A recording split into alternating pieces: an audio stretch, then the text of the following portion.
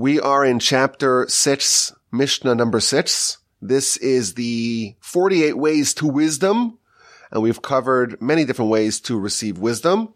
And now we're up to way number 12, and this is Bepilpul Talmidim, with the engagement of study, of rigorous, debative, argumentative study with our students.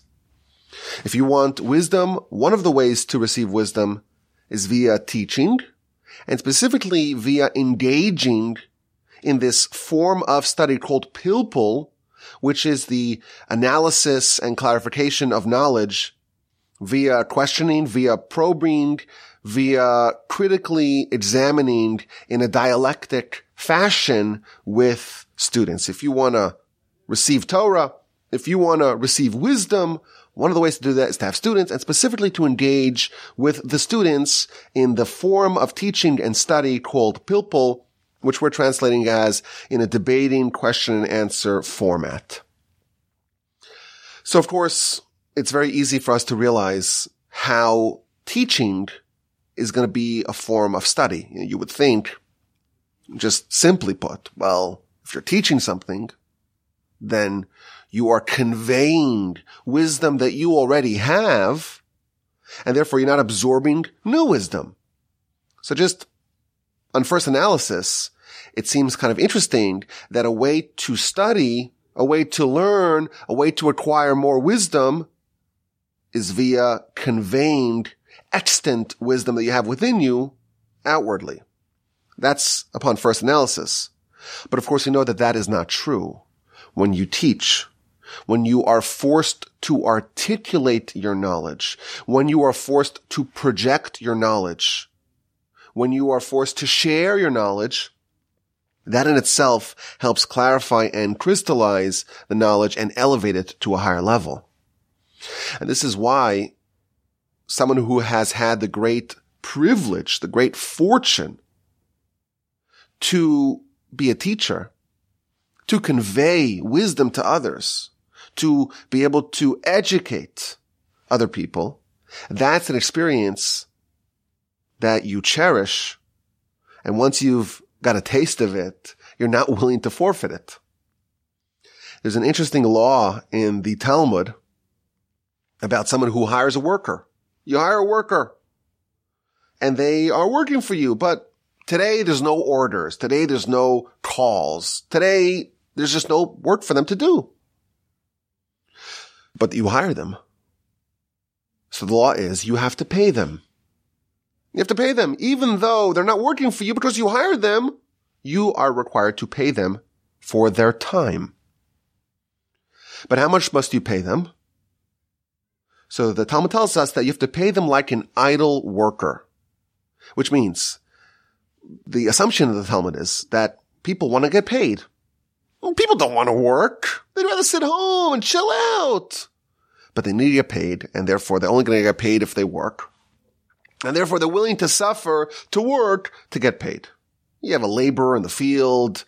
You got to plow the field in the hot sun. Who wants to do that? Who wants to do that? No one wants to do that. At least that's the assumption. But you want to feed your family. You're hungry. You want to have nice things. You want to get paid. And therefore you're willing to suffer in order to get paid. That's the assumption that the Talmud has. But what would someone be willing to accept to not work? Is there a minimum amount of money that a person would be willing to accept in order to experience, so to speak, mandatory retirement for a day? Suppose you pay a laborer $1,000 a day or $100 a day, but they're forced to work. Would they accept, let's say, $50 and then not work? Or whatever that number is, it's going to be less than what they are typically paid. That is what you need to pay your worker who is idle. But the halacha makes an exception. There is one occupation that we are assuming the person wants to do it. They're not just doing it as an excuse to get paid. And that is a teacher. And we assume that a teacher would not agree to a pay cut in order to not teach. The only profession, according to Jewish law, that we assume the person wants to do it, not just as a means to get paid, is a teacher.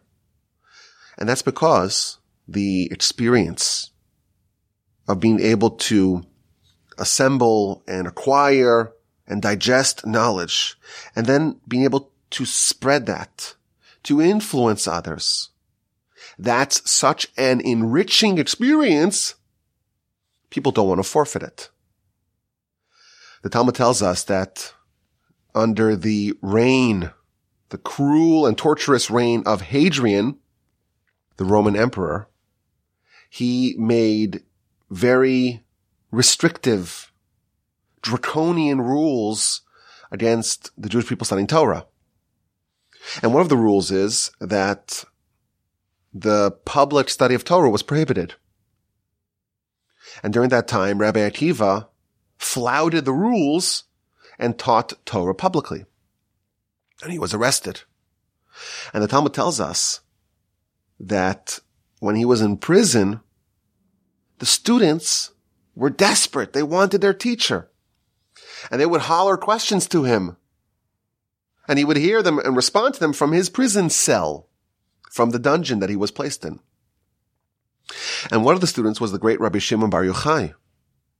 And he came and he beseeched, so to speak, Rabbi Akiva to keep on teaching, and Rabbi Akiva responded with a line.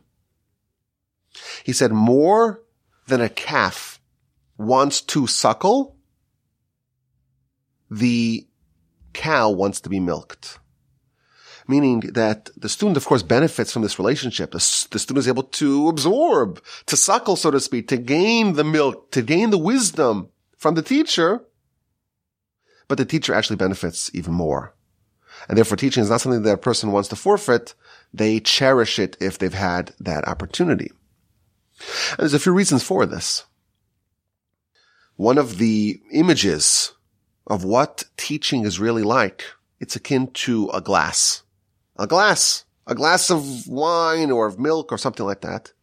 And if the glass gets full, but it's still absorbing new liquid, it begins to overflow. If you are a receptacle of knowledge, there is a cap, there is a limit, there is a theoretical point that once you reach that point, it's not possible for you to hold anymore without spreading it and allowing it to overflow to others. You have no choice but to spread it.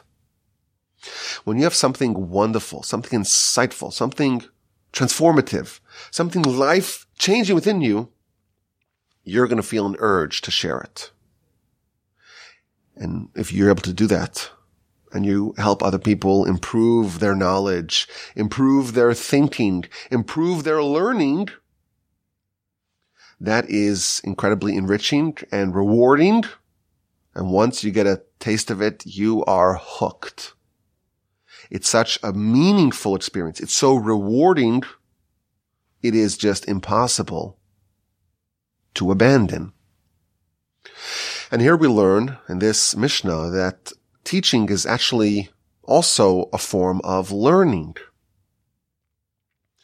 When you teach, you are required to have a grasp of knowledge, a grasp of the subject that is orders of magnitude more clear than when you just study and don't profess it forward.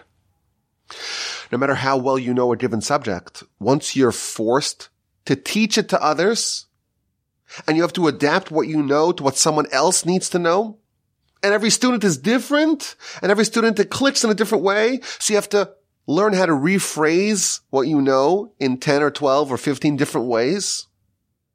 You have to learn how to present it in a way that it actually fits and is absorbed by the student. Such an experience will actually elevate that knowledge, and you will learn from teaching. And the Mishnah emphasizes specifically to teach to students. You could have friends, you could have peers, you could have colleagues, and you can teach to them, but you learn more from teaching to students. The Talmud records one of the great sages as saying I've learned a lot from my teachers. But from my peers, I've learned even more than I learned from my teachers. Umitalmidai yoser mikulam. And from my students, I've learned even more than all of them. When you are forced to teach to someone who is beneath you, so to speak, in knowledge, someone who is lower than you in knowledge, that experience makes you study even more. And the Maharal here in his comment tells us that there is a fundamental difference between how you teach a peer versus how you teach a student.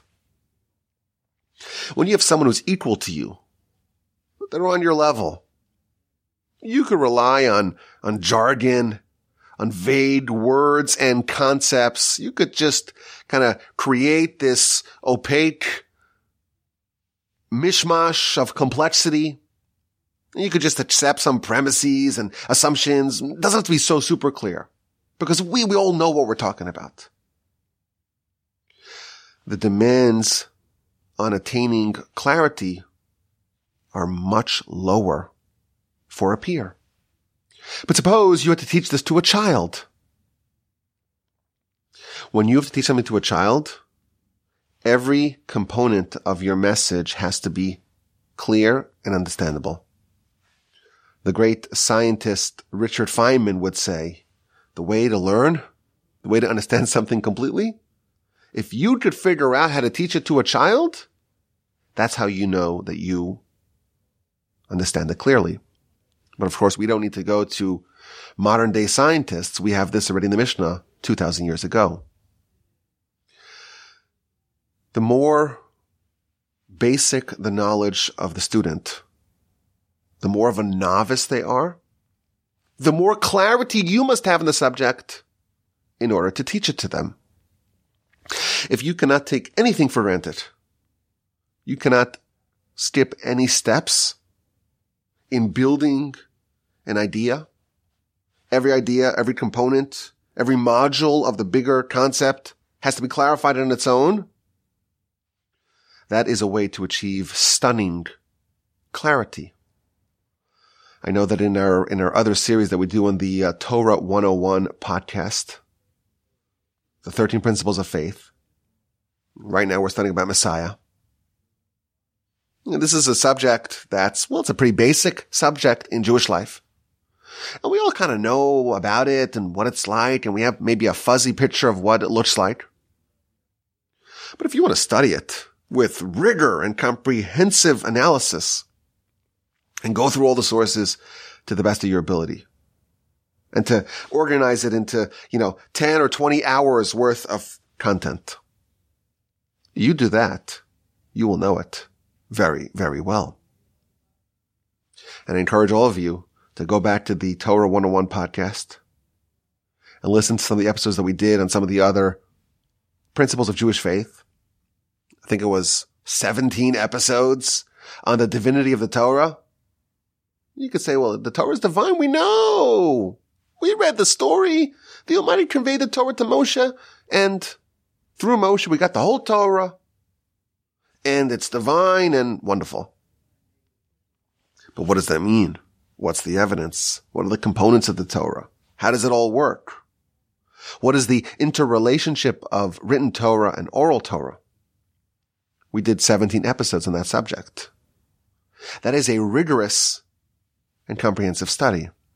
And I've felt that for me, it really transformed my knowledge about these subjects. If you have to explain a concept in English, and it has to be understandable to someone who doesn't have the same assumptions that you have, someone that doesn't have the same background in Jewish learning that you do, the only way to achieve that level is to make sure that you really, really know it yourself. In a similar fashion, the Talmud tells us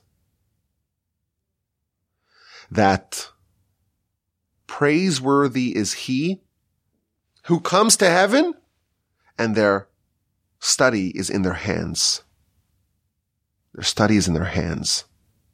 So simply put, this means, well, that they have a firm grasp. It's on their fingertips, as we say, of Torah knowledge.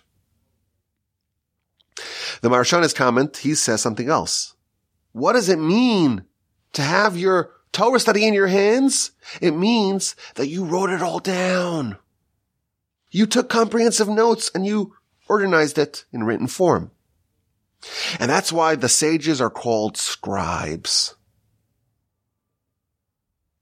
Just as teaching others helps you see any flaws or gaps in your arguments and your reasoning and your knowledge, in a similar way, when you're forced to write something down and organize in written form your thoughts and your ideas, that compels you to see where the flaws are and to fix them. Writing is thus a form of clarification, of thinking. And here we learn in this Mishnah that one of the ways to achieve wisdom is via pilpul talmidim. Not just teaching, but teaching in a way that's defined as pilpul. Study is wonderful. Knowledge is great. But the level of learning that is required to achieve wisdom is called pilpul, which means to ask questions and to seek answers and to gain progressively more and more clarity. Now it's interesting. The Talmud, the book of Shabbos, page 31a tells us that when a person is summoned before the heavenly tribunal, they ask that person a series of questions. And one of the questions is, did you engage in knowledge with the form of study called pilpul? Did you really wrestle with the knowledge? They don't ask, did you study? Do you have knowledge? When someone really engages with learning and they're questioning every assumption and they're analyzing and debating every conclusion and they're trying to turn it over from every angle to see if it's airtight, if it's solid. That's an example of knowledge really being alive, really percolating within a person. The Almighty doesn't want us to become robots, to become just a repository of knowledge.